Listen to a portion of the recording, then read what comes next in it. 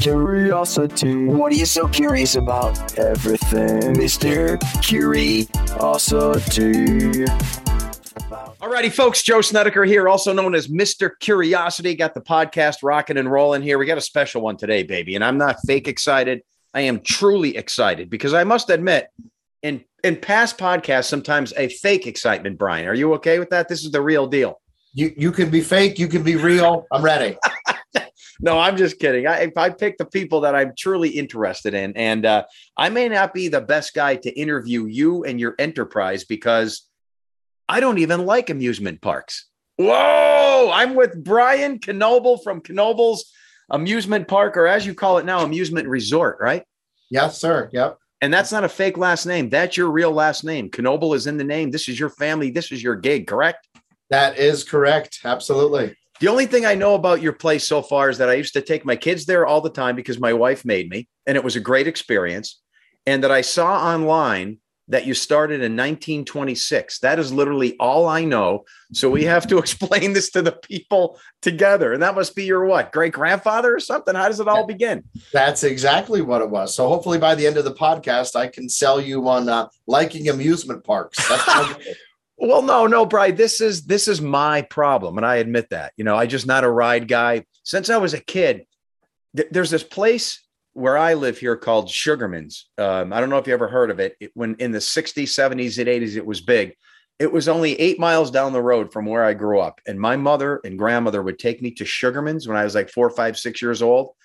It was like picture Walmart, only, 45 years ago. It was really primitive. They had everything. But I would get sick driving with my mother and grandmother to Walmart and sometimes vomit. I just get motion sickness very easily, and I have a short attention span.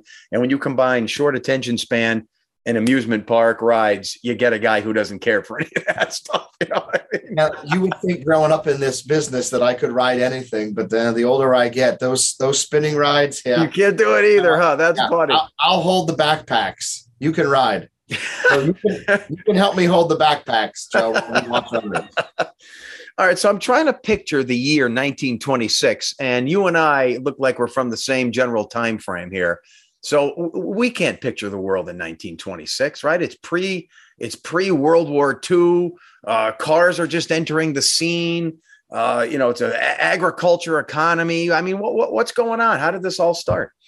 So here in Ellisburg, just on the outskirts, you have places like Shamokin and Mount Carmel, big into coal mining. Okay. Most people worked 5-6 days a week, had off on Sundays. So people that didn't have a car had to, still had horse and buggy. What did they do? They came to my family's land, and right where our swimming pool is, there are two creeks that come together, Roaring Creek and Muggsers Run. And it created, for a million years or whatever it was, created a swimming hole. So and they called them tally hoes. So people would come on the weekend.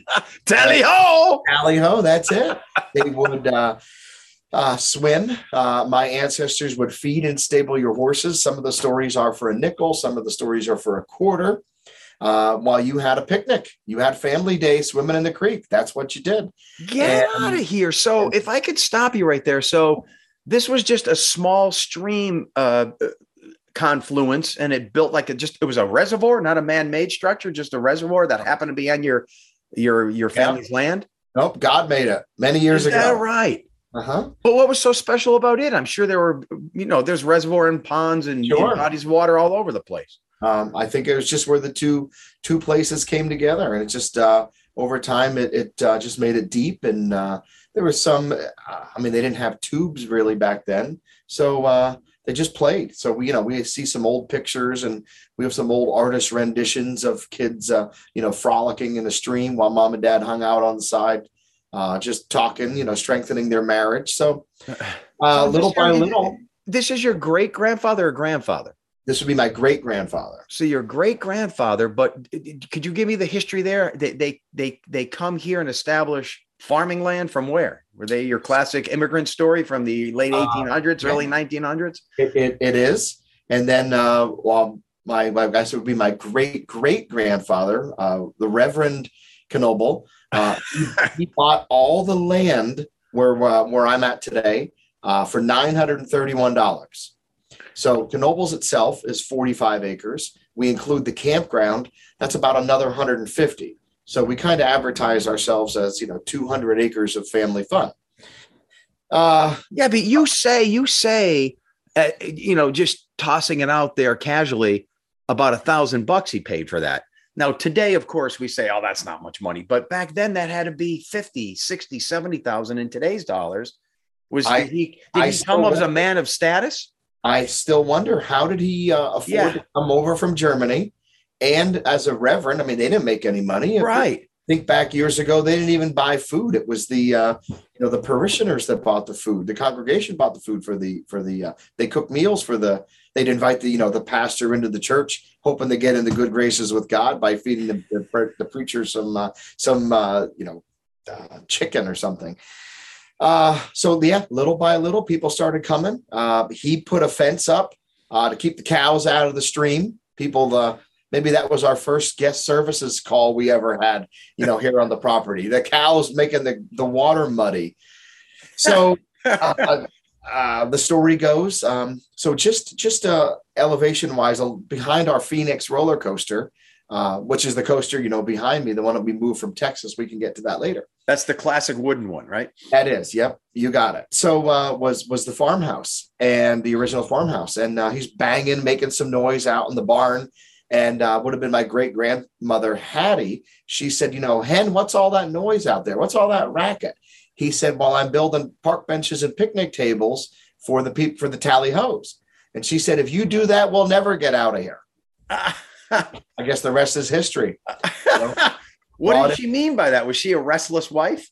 I wasn't around. I didn't really, I couldn't. But did she want to move to the city or something? I mean, maybe. Who doesn't like Ellsberg? I know. Come on. What's Metropolis? So he started building small structures and keeping people around, but still that jump to now build something for amusement for other people. I mean, that's a slow transition. It's got to be, right? Or was it abrupt? I guess I left out one little piece. So we were farmers. And we made Christmas trees. We would sell the Christmas trees in the city. Okay. We made charcoal up in our campground and sold that. So we were actually a lumber yard before we were an amusement park. So really? Yep. So as we are nearing here in 2026, the park will be 100 years old, but the lumber yard's even older than that. That's just, the thing just kind of grew. In 1926, he put in a steam-powered carousel, and so that's really the first big jump towards amusement, correct? And that was 26, right? Yep. A steam-powered carousel. So you're talking about like a merry-go-round, a primitive merry-go-round type thing? Yes, sir. You bet. Do you know the state in the United States of like, I'm picturing an amusement park like everyone knows, like Coney Island. Was that in existence at this time? Yes, right? It was, right. So did he have, I wonder, a blueprint from somewhere else in his brain? He's thinking, I can do that here. They're doing that in Manhattan area, Long Island. They're, and was that his impetus, I wonder, or is this just boom? And how many existed? How many other ones were there? Exactly. Okay. Some people, if you were a superhero, so you want to fly, you want to be the world's strongest man, you want to turn invisible. Now I want to time travel. That's exactly. And I want to. Yeah, right. I wouldn't. I'm Junior Mr. Curiosity. So someday when we retire, I'll drive up to WNEP and I'll take over the show. Do you have a picture of this steam carousel or no? We do. Not here in my office. I do not. But could you describe it? Just a real primitive, the steam is powering the pistons and that's turning a crank and a gear, and people what are they sitting on in this primitive carousel? On horses, just like you would hand carved, wooden. Get out. So they also, so in the carnival industry, we're a hard park, but in the carnival industry, we were considered 40 milers. So my ancestors would pack up this carousel and the steam engine that powered it, and you would travel up to 40 hours, and you would do the local carnivals, the fairs, the town parks, trying to make a couple of bucks, I guess, to come back and build more park benches and picnic tables. Oh, so he was taking like this platform to other locations. Correct. Whoa. So people stop by with their horses. They're near the tally ho. They're getting some water. They're hanging out. It's a sunny day. And just over there, there's a little ride I can take. I'll pay a few cents and go in circles. This is the beginning of it, correct? It is. Right. You got it. Whoa. And a couple of games, couple of food stands. And then at that point, that's when we started building our 900,000 gallon swimming pool. So little by little. This is in the late 20s, early 30s now? Correct. Right. Late 20s. This is unbelievable. So you're building a gigantic swimming pool.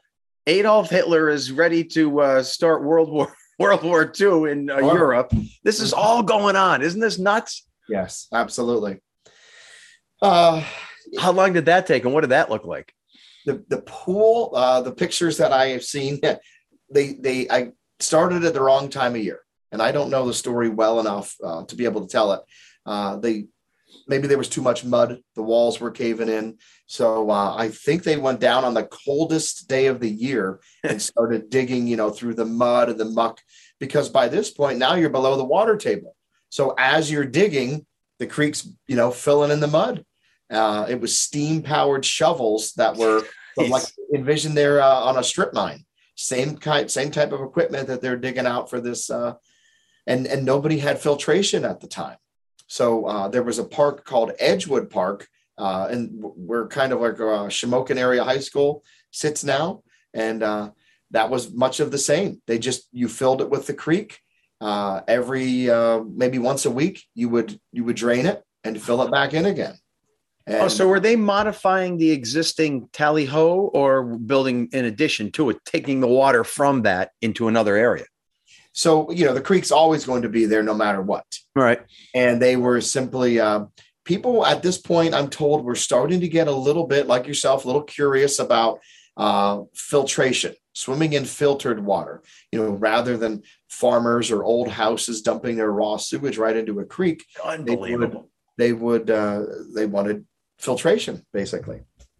So, we started building this, and I'm told that it's what put other swimming holes out of business, because my ancestors spent the money to put in filters, but it was still fed by the creek. My dad, and I don't know what year this is, my dad was born 39. So I'm going to guess around 1950, 1952, somewhere in there. His job was, we had a beach towel, and you had pipes that filled up the swimming pool. So as you would jump in and splash and the water would go outside the pool, as the water would evaporate throughout, his job was to walk upstream, pull the towel. That was the plug, almost like a big cork.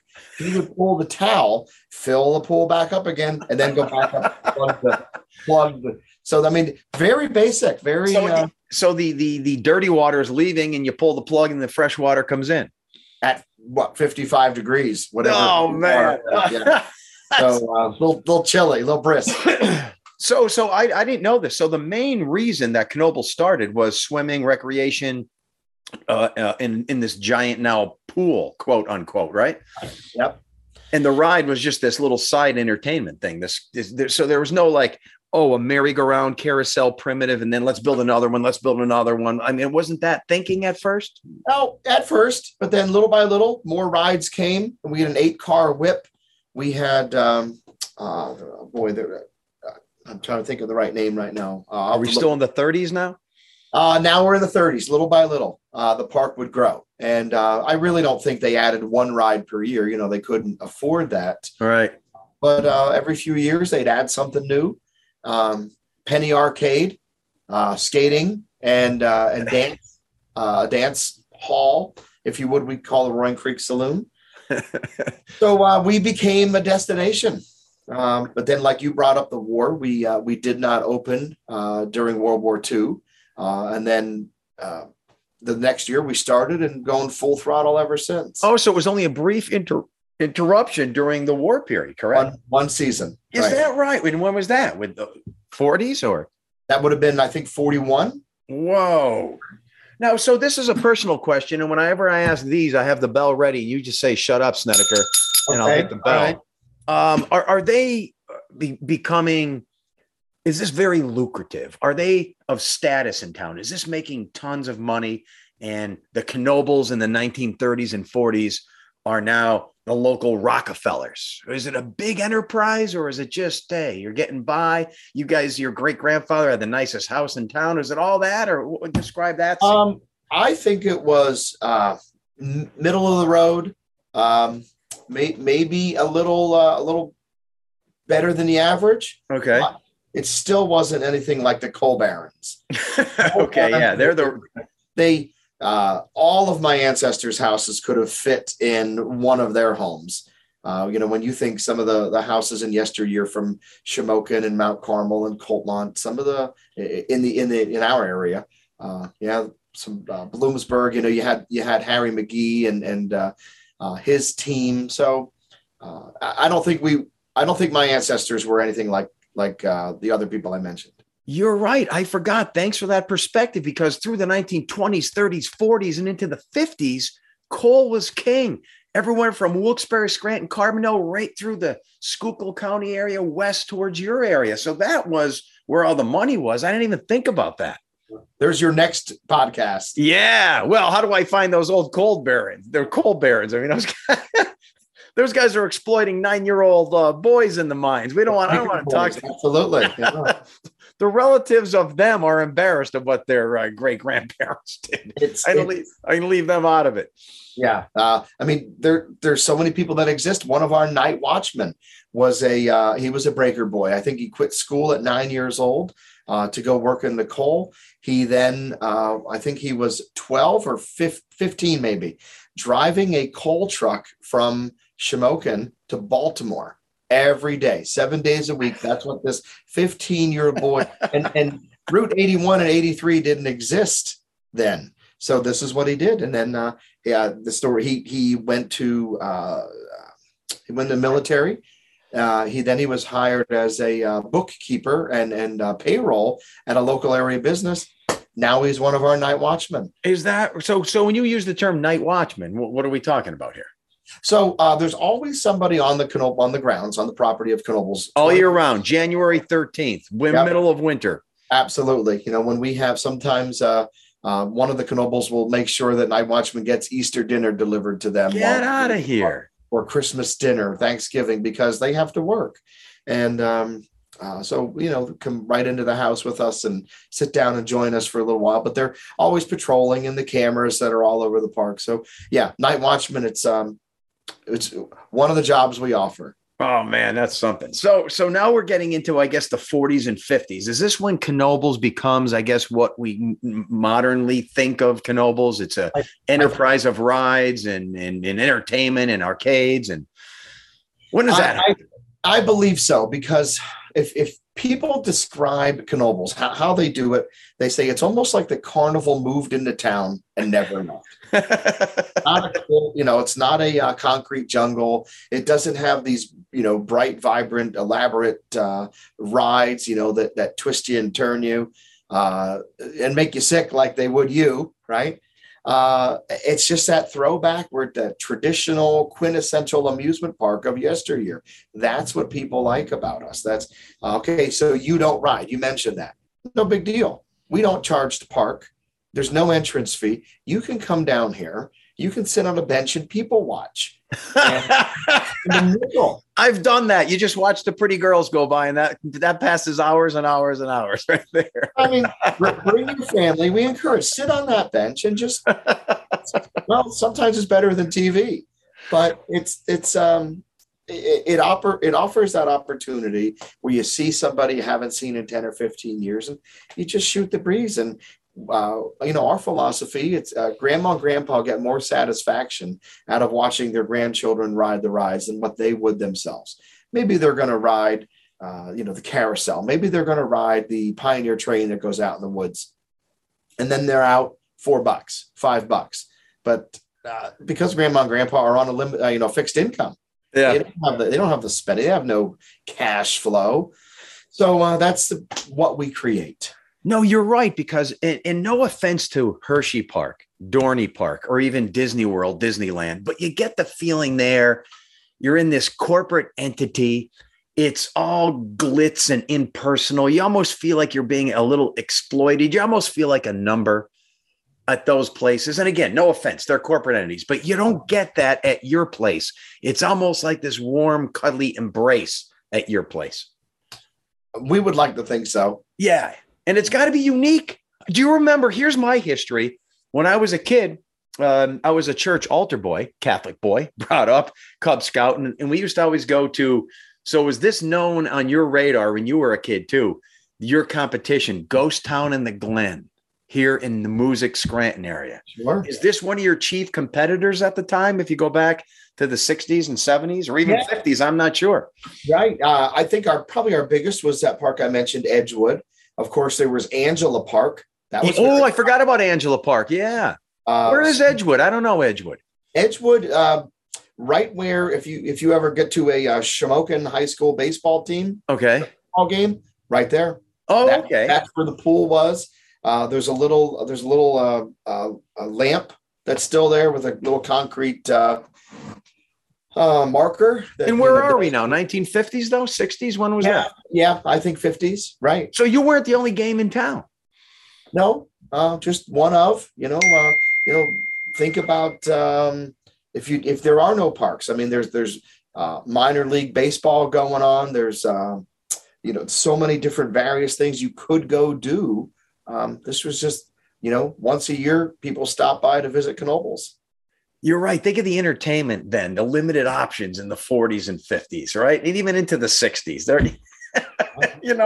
We're just overwhelmed with opportunity now from vacation resorts to malls to places and, all types of entertainment venues. And back then it was simple. A few places. That's your whole weekend. That's your big trip for the year. Yeah. So it was I think it was 1955. And up in our campground was a potato field. And it was my ancestors' best potato field. And they wrestled. They said, should I take out? I can make X on the potatoes, but I can maybe make Y if I put in a campground. And I guess this was a huge decision at the time. So they said, all right, we're going to roll the dice and we're going to put in a campground. So they put in this campground. I think there were 9 sites. And here we are today. We have a campground of 600 sites that's attached to the park. We have another campground 3 miles away we call Lake Glory with a bus that runs continuously all day long to and from. Log cabins. We have, primitive tent platforms, what we call Eagles Roost. And how unique is that in terms of amusement parks and camping and log cabins? I mean, is that pretty unique, or are there other places in the country? That seems like a rarity. This is pretty rare. So you brought up Disney. So you can stay on property. Yeah, it doesn't count. Okay. I mean, that's talk about exploitation.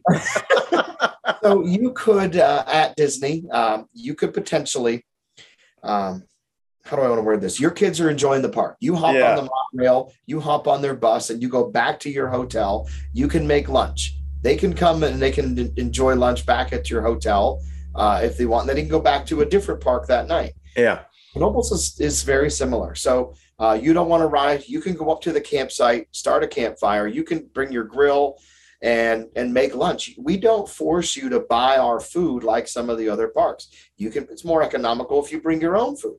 We would like to think that as far as park food goes, we are extremely economical, when you compare us to some other places. But sure, I mean, you could go to the grocery store, but that's your labor costs, that where you're making the food. You're on vacation. You don't want to cook on vacation, but it gives that option.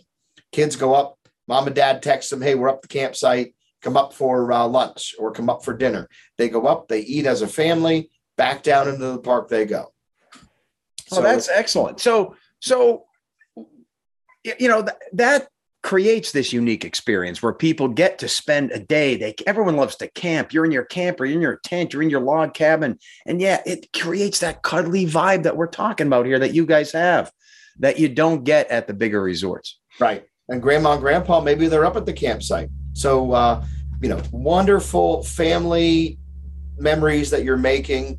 It's one of the most special things is when families will come back a second time during the summer, or when they come back every year. And now it's so, young Joe Snedeker came to Knoebels every year. Then they started to camp. Then you start bringing your kids. By now, you're the grandparent. And you're the one hanging out by the campfire, and the grandkids are coming up to see, Pappy Joe. So don't ever say that. Not yet, anyway. Not yet. So when you enter the scene here, it looks like you were born in the 60s, like me, correct? Well, you would think 70s. I'm sorry. Well, listen, right. I can only see you from a distance. You're a little head. The older you get, like me, you think everybody's your same age. So no, you look great for your age. I didn't mean to say that. Yeah. So but let's say you're born in the 70s. I was. And, now, are you born into this Knoebels empire? And yes, Brian, you're going to take over. This is what you're going to do for a living. You're entrenched in it. How does all that work? So my older brother, Rick, he tells me that our first job was separating the colors of the ride tickets. So, you bought maybe $20 in ride tickets, and the 20-cent tickets were red, and the 10-cent tickets were green, and the 5-centers were blue. I didn't know that green was green or red was red, but at the end of the night, when the ride operators would come in and dump their ticket can, it was our job as, grandchildren at that time to separate the colors, make it easier for the staff to count the tickets. So we knew how much money we made that day. We joke that we're still waiting for back pay on some of that, back to 76, but we really weren't that busy. It's different today. Why though? Let me go in chronological order real quick. So we used to, right in front of our park office, we used to play kickball right in the middle of the afternoon. Telephone booth, there was a tree stump that was home plate. The ticket booth was, the phone booth was first base. Second base was a park bench. Third base was a little crack in the concrete, back to home plate, which was the tree stump. Okay. And in a 45-minute game of kickball in the middle of the park. So, think, Cinderella's castle in the middle of the park. And you only had to stop twice to let guests go by. And the ball into the ride area, that was a home run. So it was no different. People were like, what was it like being Brian Knoebel? Did people use you for free passes? That's what my parents did, or my, uncles and aunts, what they did for a living. They just went to work like anybody else. So 1976, we brought a steel roller coaster in called the Jetstar, and we got a little bit busier. But it wasn't until 1985 where we moved. So the coaster that's behind me was built in 1947 in San Antonio, Texas. They called it the Rocket. So, and then that park closed. Playland Park in San Antonio, Texas closed around 1980, something like that, 81. And we talked to the guests, and they wanted a wooden roller coaster. Well, my family couldn't afford a wooden roller coaster at the time. I think they were like $1.5 million for something. So my dad and a team of John Fetterman and John Moyer and there's so many people, Jim Martini, Dan Patterson, a whole team involved. They went to San Antonio, Texas. They started, looking at this thing and how to take it apart. So I think 47 truckloads later, they shipped it to Pennsylvania, where we put it right back together again. And this is what year? This is 84, 83, 84. We opened the coaster in 85. That's when I was 12. That's when I started noticing, like, boy, we're getting busy. Where are all these people coming from? Did a couple of cruise ships park? And everybody's moving to Illersburg. What's going on here? So that's really what put us on the map. And then from there, that started our greatest growth here at the park, where we were all the way up to 63 rides, 38 food stands, over 24 games, these campgrounds, the pool's still open every day from Memorial Day to Labor Day. Now it's full throttle. So that rolling coaster that you took apart from that previous location, whose was that, and what happened to that place? Do you know? I don't know the reason why it closed, but like many other parks that have closed through the years, it became an apartment complex. So there's still some signage around, and actually, so in our industry, kind of the Oscars of the amusement industry is called the Golden Ticket Awards.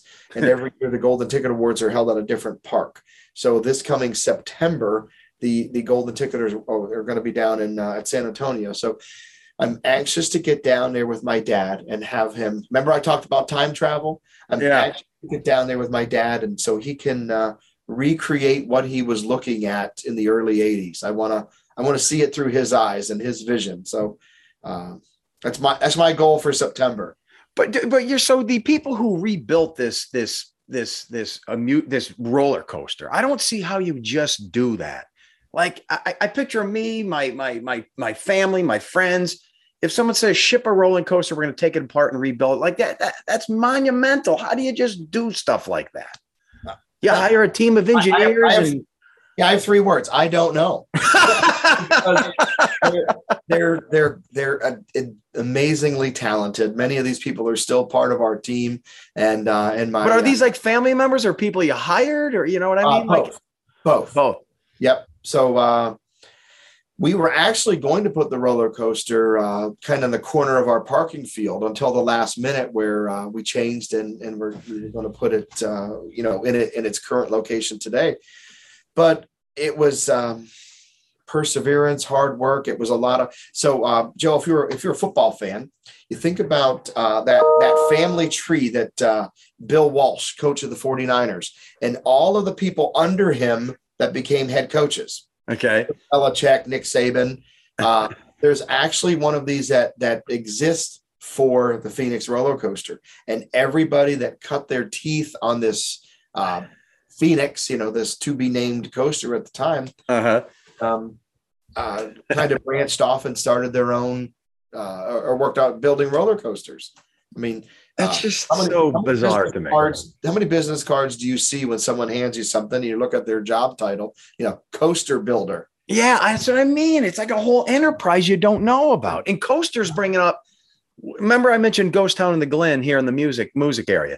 I remember being 9, 10, 11. The scariest thing, it still infects my life right now, and that's how your Phoenix is. When you're going up there and you hear the creaky boards and you hear the wheels grinding on the track, and then you're slowly going up and there's a flag at the peak, at the apex, and it's flapping around, and you look down and people are fading. And I just remember thinking, oh my God, this is death. This is where I die. This is one of the reasons. I guess I'm not a ride guy. And I remember thinking, and then my buddies would be like, let's go on again. And they would do it over and over again. I'm like, no, get me out of here. You know what I mean? You lived to tell about it, didn't you? Yeah, I guess. But geez, parks are just for some people and others not. But man, you guys do an awesome job. Well, thank you. And today, so you're celebrating how many years are we in now? So this is our start of our 96th season. What's coming up? What's coming up for 100? It's got to be huge, man. It's got to be huge. We have a team we are assembling to talk about, and everybody has some ideas. And, of course, we as a family joke that you have no problem spending our money. Everybody this costs $10 million, and that only costs $10 million. So, we don't even know what we're going to do. We have a whole list, and little by little, we're going to iron them out. But our goal is to do something special for our 100th. Absolutely. All right. So, yeah, the 100th anniversary is definitely going to be a big deal. And that's coming up 4 years, 3 years, did you say? Right around the corner, baby. It will be 2026. Yep. All so right. Kind of leading up to that, getting a lot of fresh ideas, a lot of creativity. I'm anxious. I'm anxious to hear and see it come to fruition. I'm still trying to picture you in the 70s and 80s. Like, are you like a local celebrity? Because the name Knoebel, everywhere you go, it's just, oh yeah, Knoebel, right? I mean, yes. No. Same. I had one or two birthday parties, with my friends that I had down here. But no, you went roller skating. You went. For those of you that had a pool, you went to their house and you swam. I love it. No, I played baseball. I was a Boy Scout. No different than anybody else. So your dad, a big shot in the neighborhood. Everyone knows there's Knoebel. Your grandfather is Knoebel. There's the amusement park people. No, I'm sure there was some of that. For me, no, he was just my dad. He was the guy that got up, went to work in the morning. We played football, played catch, and went hiking. Same. No, absolutely no different than anybody else. So yeah, he may have been, but not me. No. How many siblings do you have? What's the structure of the family? I have one older brother. My mom passed in 2009, but mom and dad used to say they were going to have 6 kids. So when I came along, it was, hey, let's wait till he's potty trained. Well, let's wait till he goes to kindergarten and say, let's wait. So no, I'm the baby. One older brother. I got a cousin, Trevor, who's here every day coming to work. I got a cousin, his sister, Stacy, who left to be a mom for a little while. Now she's back full time with us. Got a cousin, Lauren. So there's 5 of us in my generation, 3 in the previous generation. Then I have 2 daughters. So one graduates, like your daughter, one graduates college here, and the other one's a college freshman. So hopefully one day, it will continue. My ancestors will be proud. I was going to say, because I don't have this feeling with my family, but is there pressure? Like, were you a rebellious 15, 16, 17-year-old saying, I want nothing to do with this. I'm going to become a cosmetologist? There was a time where, my dad never fired me growing up. He just beat the crap out of me. That was it.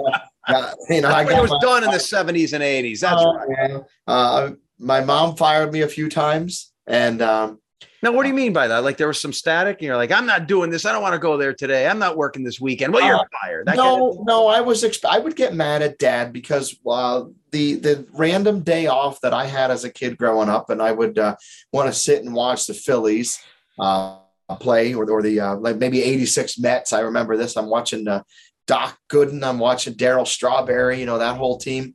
My dad comes up and gets me and he says, get in a truck. We have to go down and pull the garbage can liners for a company picnic. The garbage crew never showed up today. Who wants to do that, right? No one wants to do that. I want to watch a baseball game. Get in a truck.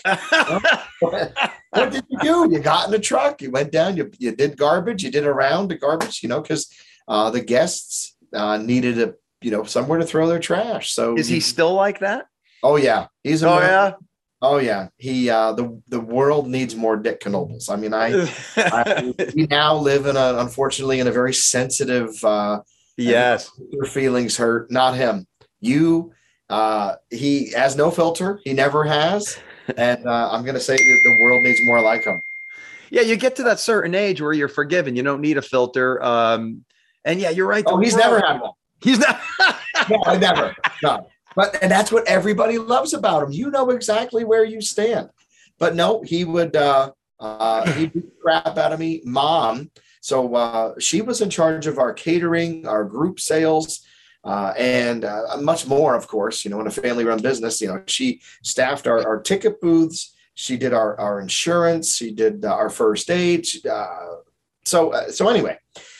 I'm out. Is your dad 70-ish now, or is he still involved, deeply involved? Yeah, he just turned 83. He comes to 83. Work every day. Get out of here! On his little scooter and points out, what's wrong. I'm still his punching bag.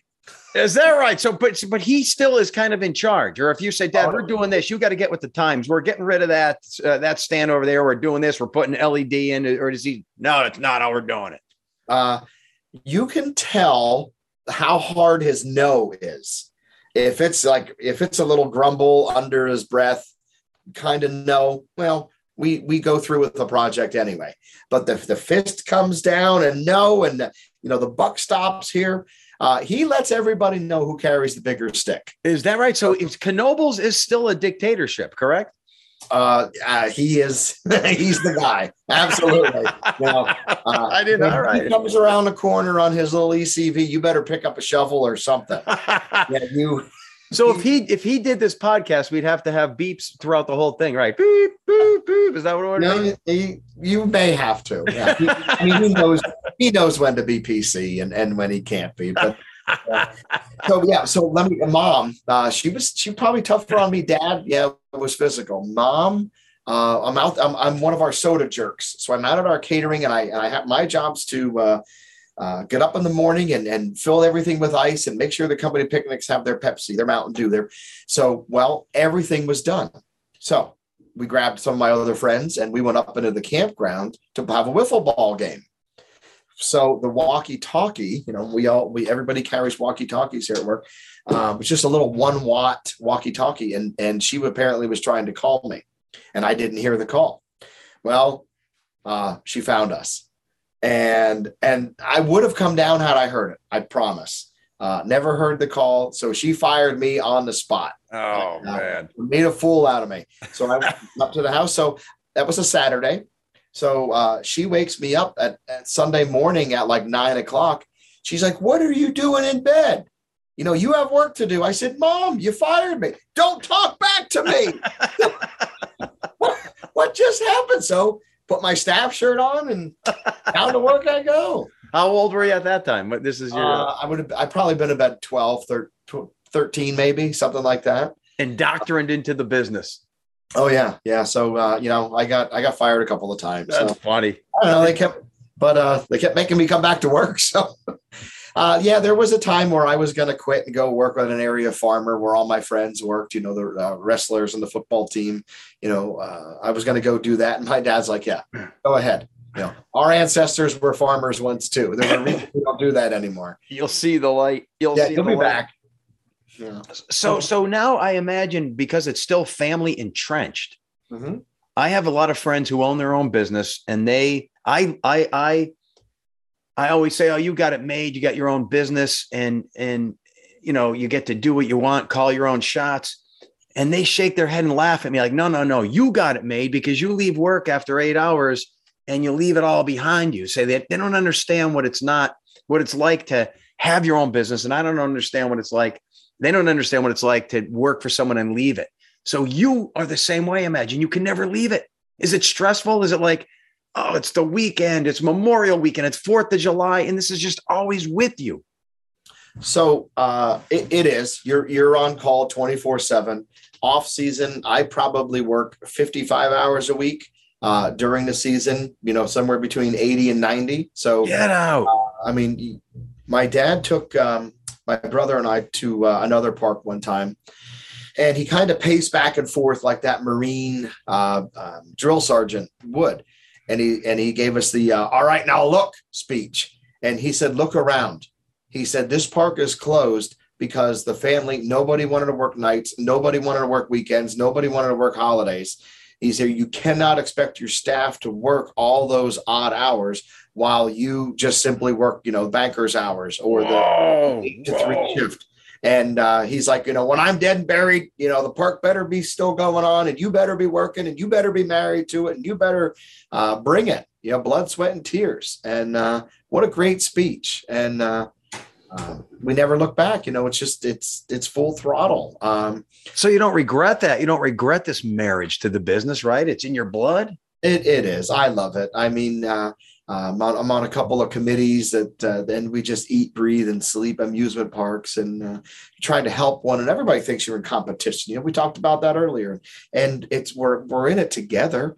Families are choosing to go to Hershey Park, 1 month, and Adorney Park the next, and we just hope that we're part of their destination. Yeah, you're right. I don't think anyone's committed to one over the other. It's like, oh, I'll have a little buffet of the parks, right? Exactly. And, one incident is a black eye for the entire industry. So we're constantly trying to. I was on the phone with one person from Dorney Park yesterday and one from Hershey Park. So we're all friends. We're in it together. We talk all the time. How can we support one another? Help when we share ride parts. So it truly just works. It really does. So is it stressful? Sure it is. You better believe it's stressful. You're constant worried. Whether it's rainy weather, on what to do, whether it's, is there going to be some kind of an incident?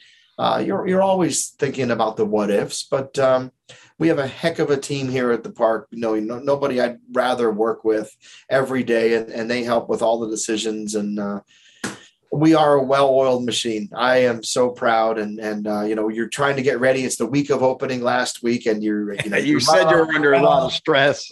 Oh yeah. But you're running on adrenaline when you see those guests coming.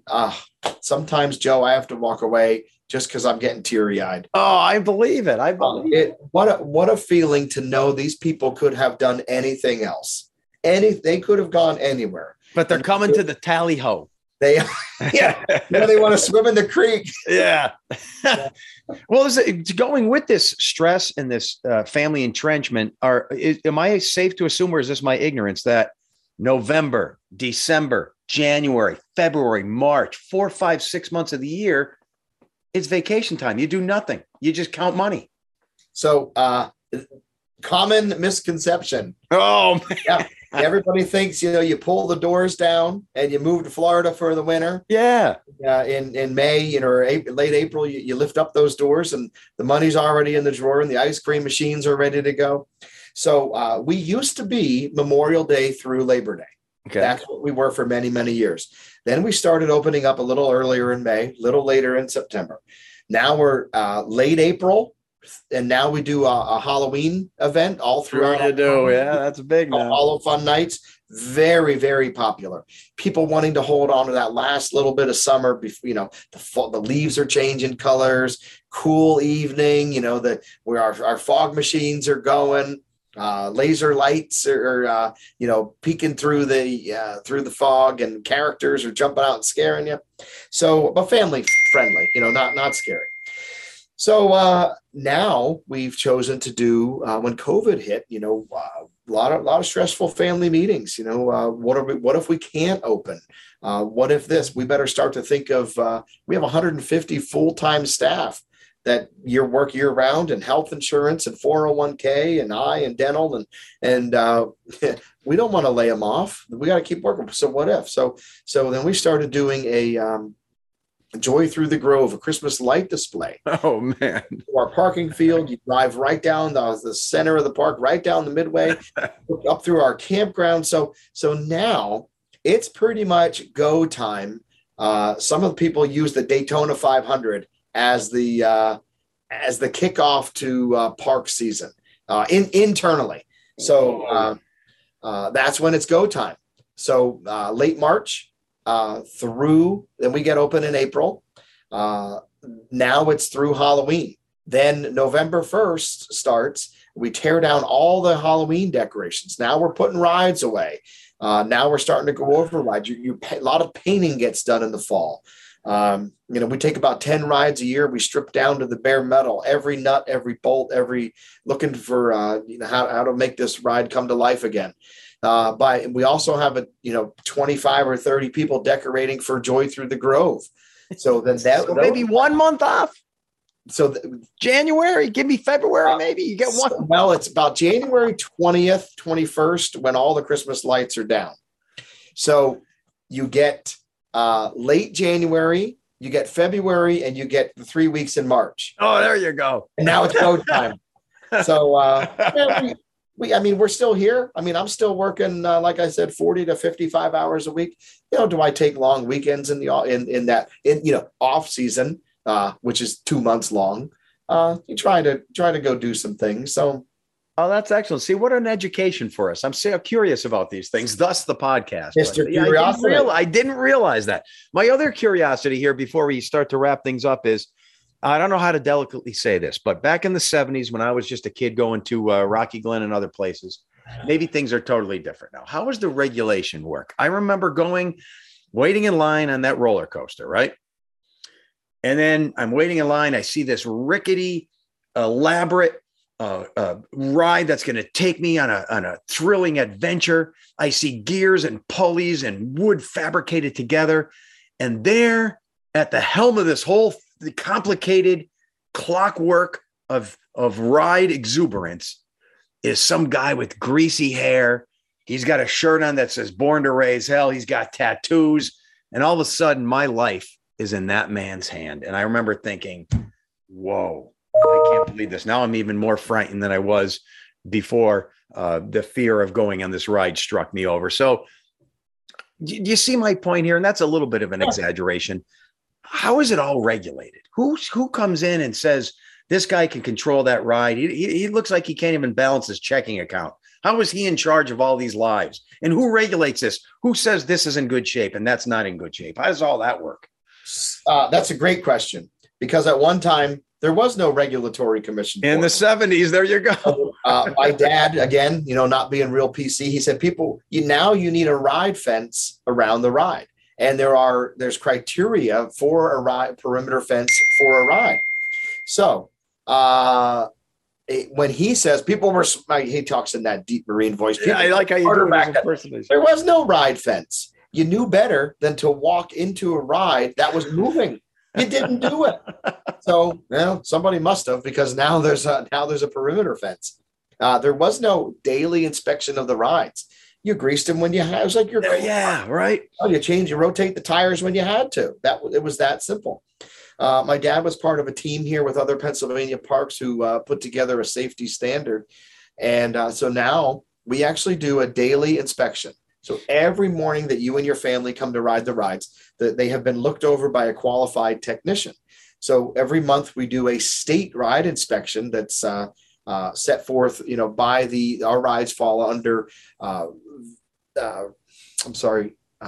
rides and measurements, which then falls under the Department of Agriculture. Then we have a scenic skyway. So like up in your neck of the woods, a lot of ski lifts. While in Pennsylvania, they're considered an elevator. So they fall under Department of Labor and Industry. Oh, who knew that, man? I didn't know that. Constantly. So our insurance company comes in twice a year. The state comes in. We do it ourselves. Then we have state inspectors that go over everything from seat belts to sharp edges to maybe they find there's a joke that you see a meme once in a while that you want to drive people crazy. You throw some, before you go to an amusement park, you put a bunch of nuts and bolts in your pocket. And when you're standing in line, you throw it under the ride. Hey, did you see that? Then you got to shut the ride down and go see where all these nuts and bolts came from. And there's, one little jerk running around the park with, he's the culprit. He's the bad guy. So, it is regulated, and there are courses that you have to take. Just like you inspect your car, you take it to a qualified technician who had to pass a test. Same thing. That's excellent. That gives me a peace of mind but it wasn't like that in the 70s when I was a kid, right? It was not. You're right. Correct. Yeah. I had reason to be concerned then. See, I was ahead of my time. There's a real funny story that my dad tells that we had. So we have a whip ride in the park. So its predecessor was outdoors, and there were two guys dressed in Navy attire, and the whipper car came unfastened, and it threw them through the fence, down a foot onto the asphalt, and then the whipper car went another like 30 or 40 yards. And the Knoebel family and all the employees went running. Oh my gosh, what, and apparently the two Navy guys looked up and said, that was great. Can we do that again? So I wonder if that's what started, some of these people like, maybe we ought to have a regulatory commission. So the pre-lawsuit days. I love it. Exactly. Yes, it was. Come on, throw me a number. What's your insurance premium per month, per year, whatever? Yeah, that and the electric bill. I'll trade you. Even up. Oh, it's got to be outrageous. All right, well, let's wrap this up. I'm thinking this is, we covered everything from beginning to middle to guts to end, and you were outstanding. And I learned a lot about Knoebels, even though, like I said, I'm not an amusement park guy. You guys have brought my family such pleasure over the years. I have this picture I showed going down the log flume. I put it on TV the other day. And here's the typical dad thing. I remember I was on the log flume. My wife was waiting for us at the end of the line. And I'm coming down. I got my 3 kids with me. And then you guys have the automatic picture taker thing, right? Right. Yep. So she's waiting at the counter. I pull out and she goes, "Hey, let's get this picture. Look at it there. You know, this is 15 years ago or something. I don't know." And you know how outrageous it was. It's like $20, $29.99. I don't know what it was. And I'm going, it's a typical dad response, isn't it? "No, I don't need that picture. We don't need that. We had a good time." And I remember she made me get that picture. And that's one of my most cherished moments now. Me going down the log flume with the Knoebels official picture of me in your log flume. We still have that picture. That's the one. One of the happiest days of my life. So, folks, that's on our wall of fame. If I have any advice to anyone out there, pay the price, do it right. You'll never miss that $20. You get the picture of the log flume. You're going down. Everybody's happy. Now look at me. I'm all gray. I had a mole removed from my nose. My kids are grown and in college. I'm home with a dog half the time. And that was the happiest moment of my life right there, captured by you and your people. Well, thank you. Thank you for that story. Please come back. You know, you just told me your daughter's graduating from Temple. My gift to her is a free wristband. All right. Let's see when I go for a ride on the flume. We'll get our picture taken together. I want her to get a job, not a free day at Knoebels. Come on. Hey, go to our website. We're hiring. Oh, okay. Yeah. Hey, I was going to mention. So if you give out your website, give out your information, anything you want to tell the public now. Here we go. Sure. I mean, we're Knoebels is on Facebook and we're on Snapchat, TikTok. We have on Instagram, but Knoebels.com. Please come and visit us. From my family to yours, I promise you will have a wonderful time. I can back that up. And you are looking for employees then, huh? We are. It's no different than any other industry in the nation. And let's say it together. No one wants to work anymore. I know. I hear that from every business owner. It's sad, isn't it? Right. So we're doing the best we can. We're excited. We're going to have more rides this year. We opened last weekend. We hit 50. So last year we hovered around 40 rides. This year we got 50. We're hoping the Flying Turn's going to get open here real soon. That's a fan favorite. So I'm really optimistic about the summer. I can't wait. Looking forward to it. Everyone loves Knoebels. Thank you, Brian, for your time. I got to mention this before I go. I'm going to sing a song for you. My favorite tune from maybe 10, 15 years ago. You tell me. Here we go.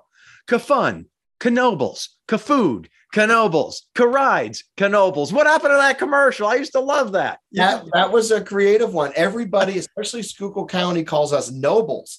They don't pronounce the K like. Oh, they don't. Okay, right. So we did the K just to emphasize we do. It's Knoebels. How old is that commercial? Do you remember that thing? That was excellent. Boy, I'm going to say, yeah, that's mid to late 80s. Come on, let's reboot it. Ka-fun, Knoebels, Ka-food, Knoebels, Ka-ride, Knoebels. Maybe there's our 100th.